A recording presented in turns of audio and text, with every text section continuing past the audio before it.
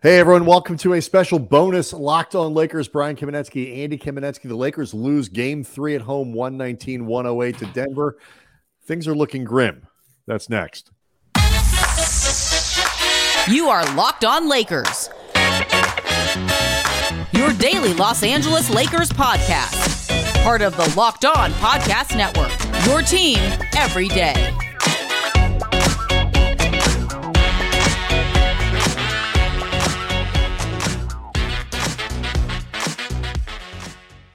Thanks to everybody for making Locked On Lakers your first listen of every day, Monday through Friday, sometimes on Saturdays and certainly on Sundays, always free, never going to be behind a paywall. Locked On Lakers on YouTube is where you can go see the show, hang out with 17,000 plus subscribers, Lakers fans, NBA fans, most of whom are real sad, Andy, following the 119-108 loss in Game 3 to the Nuggets at Crypto.com on Saturday night. The Lakers, like the first two games in Denver, certainly had a shot going into the fourth quarter, relatively deep into the fourth quarter. This time, though, while the first two games were close in the final minute or two, this one, not so much. Yeah, I mean, it really felt to me like the Lakers just got blitzkrieged on like essentially both ends of this game.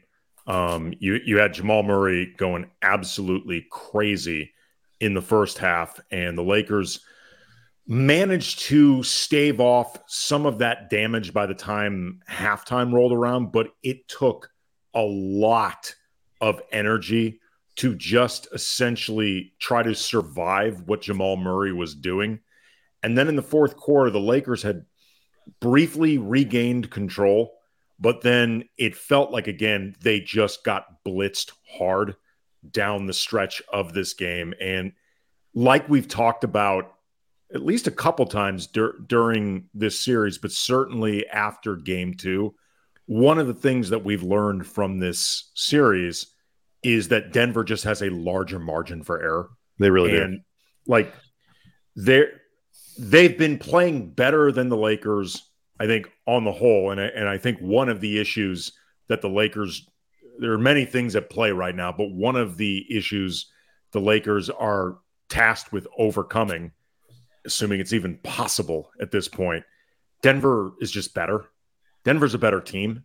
They're not necessarily so much better that the Lakers are incapable of hanging with them on a quarter by quarter or even at times game by game basis, but they're better, and better can be very difficult to get past. Well, yeah. When you're at this stage of a playoff, and there are certain guys who are struggling at this stage of the playoffs. That's what I was going to say. Denver is a better, if everybody's starting from exactly the same spot, Denver's probably a little bit better, a little bit more depth, a little more continuity, all that stuff.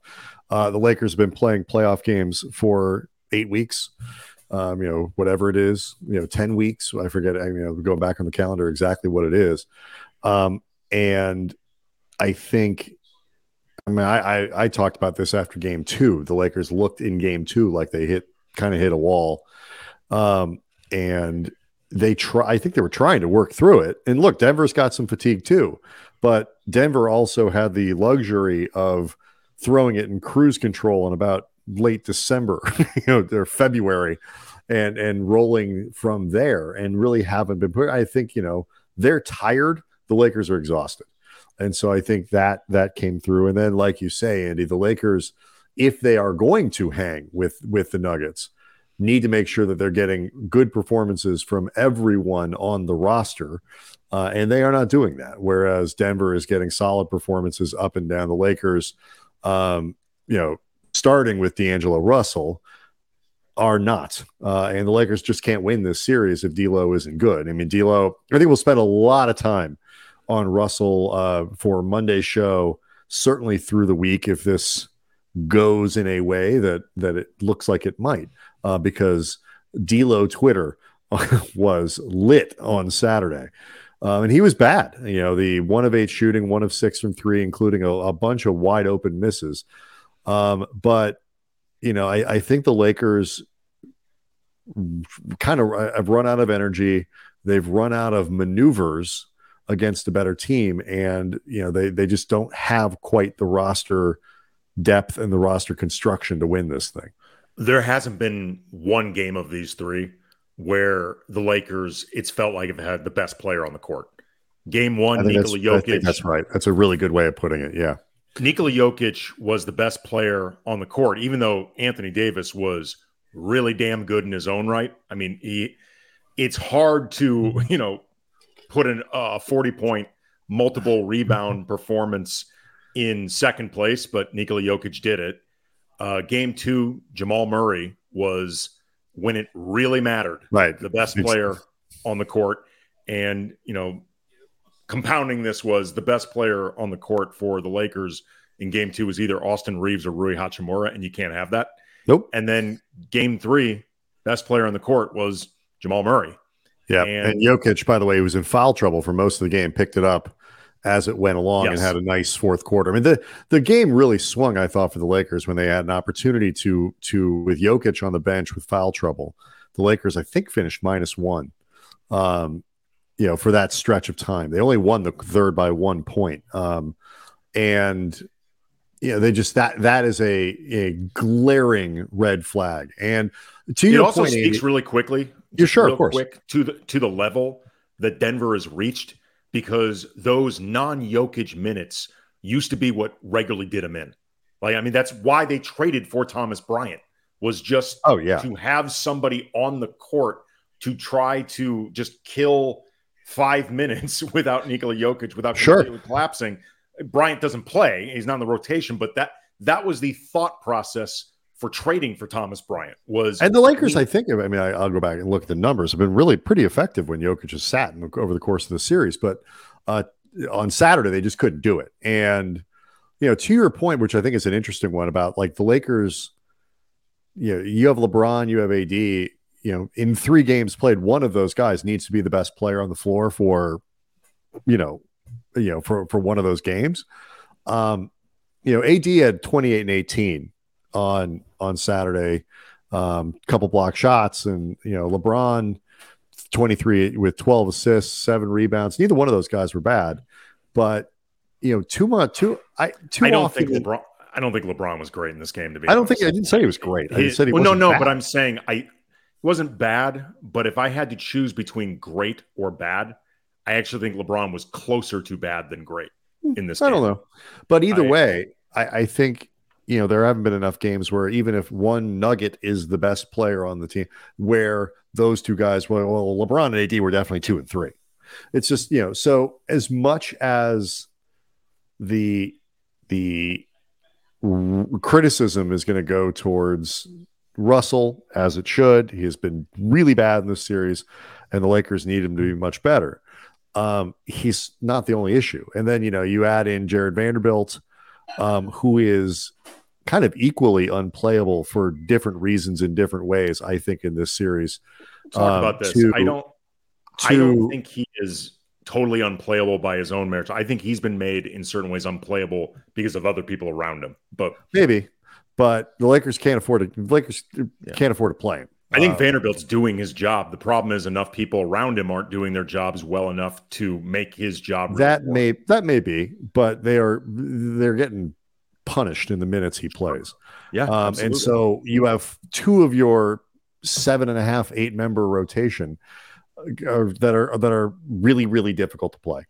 And if that's the case, you're running out of stuff. And then Dennis Schroeder is not necessarily, he's working hard defensively, doing the best he can, but not providing enough offense. It's like, there's just, at some point, you run out of stuff. And I think that is essentially where the Lakers are against the Denver Nuggets for a variety of reasons, many of which go back to the way that this season has played out, to the composition of the roster, to the age of some of the players. It's like Darvin was taking a bunch of flack on Twitter. I mean, people are upset. I get it. Like, this is not a great way for the Western Conference Finals to be going, and there's so much optimism heading in.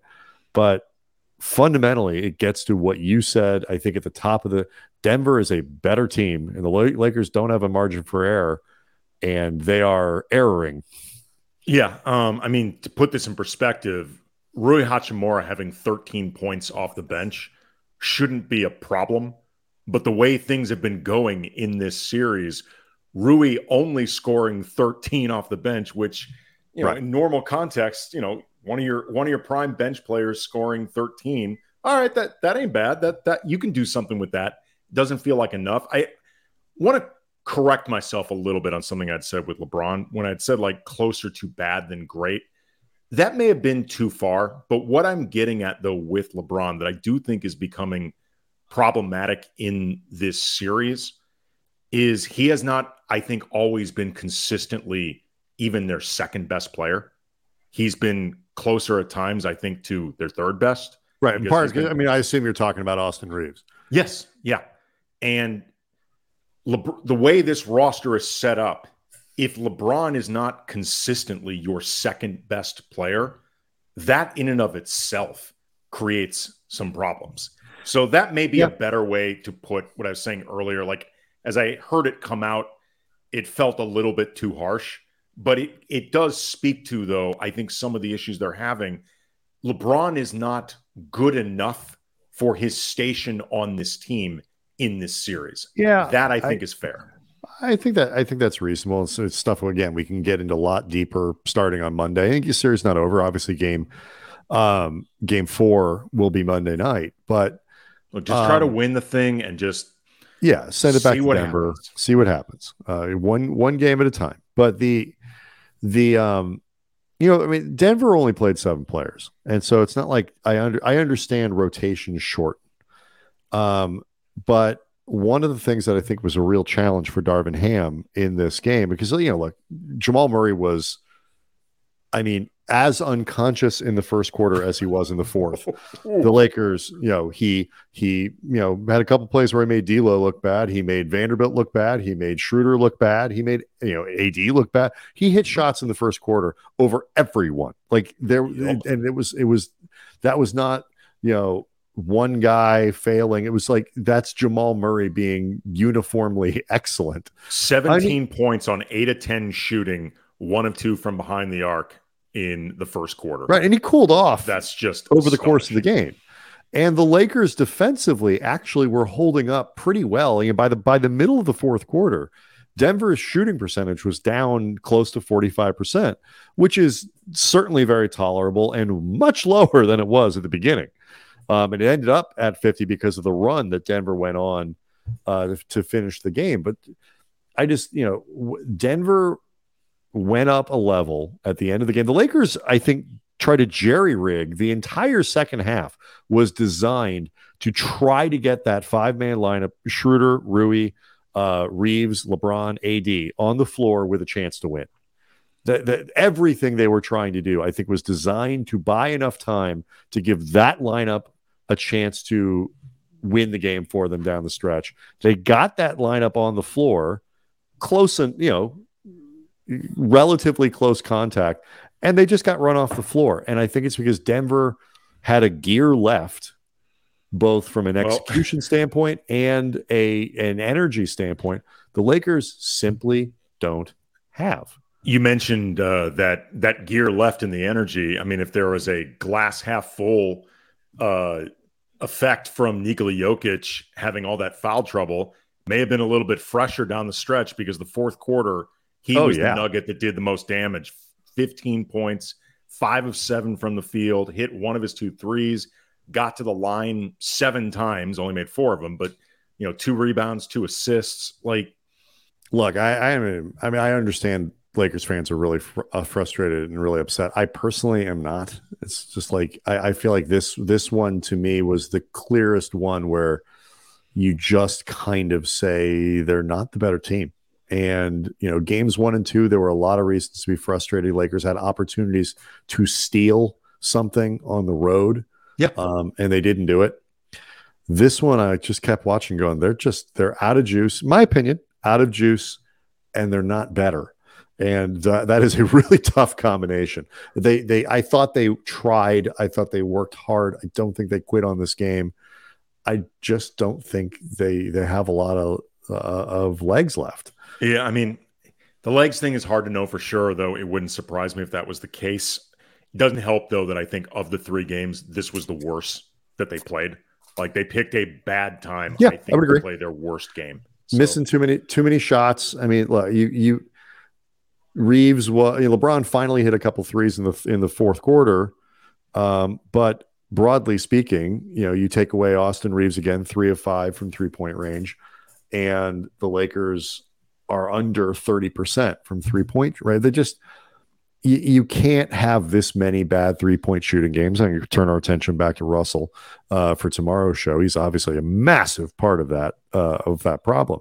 But, just as a team, they've missed far too many shots, particularly that's got to go in kind of shot. Like, that's wide. Everybody knows what I'm talking about with those kinds of shots. You see it, ball movement, open shot, that's got to go in. Denver made those shots. The Lakers missed them. Yep. All right. So lots to continue to get into for Monday's show. We'll get you ready for Game 4. We'll certainly talk about some of the big issues. D'Angelo Russell will obviously be among them because that's going to be a topic of conversation well into the offseason, I think. So yeah, we'll get into all that. But first, Andy, we have to get into this. That Locked On Lakers is brought to you by Prize Picks. And if you haven't signed up for Prize Picks, you're missing out on daily fantasy made easy and the $1 million daily Superflex promotion every day of the NBA playoffs. One Prize Picks user will win a chance at becoming a millionaire. One entry placed after 8 a.m. Eastern Standard Time will be randomly selected every day, and whoever placed that entry will be given a chance for a 6-pick flex with the following payouts: 6 correct picks, $1 million; 5 correct picks, $80,000; 4 correct picks, $16,000. Full details can be found at prizepicks.com/million. You must opt in at this link to be eligible for the $1 million entry. Once you opt in, all you have to do is play the game like normal, and you could be the lucky winner. Prize Picks has the best NBA DFS prop game on the market. They offer more NBA props than any other DFS prop operator. They offer the superstar players, the bench players. Just pick 2 to 6 players and predict whether they'll notch more or less than their Prize Picks stats projection. You can win up to 25 times your money. Prize Picks offers projections on everything from MLB to NHL playoffs, even cricket. Use the award-winning app on both the App Store and Google Play. Entries can be made in 60 seconds or less. Safe, fast withdrawals. Download the Prize Picks app or go to prizepicks.com. Sign up, play daily fantasy sports. First-time users can receive a 100% instant deposit match up to $100 with the promo code Locked On. Again, don't forget the promo code Locked On at the sign up for the instant match. If you're not playing Prize Picks, you don't know what you're missing. All right. We will see everybody on Monday.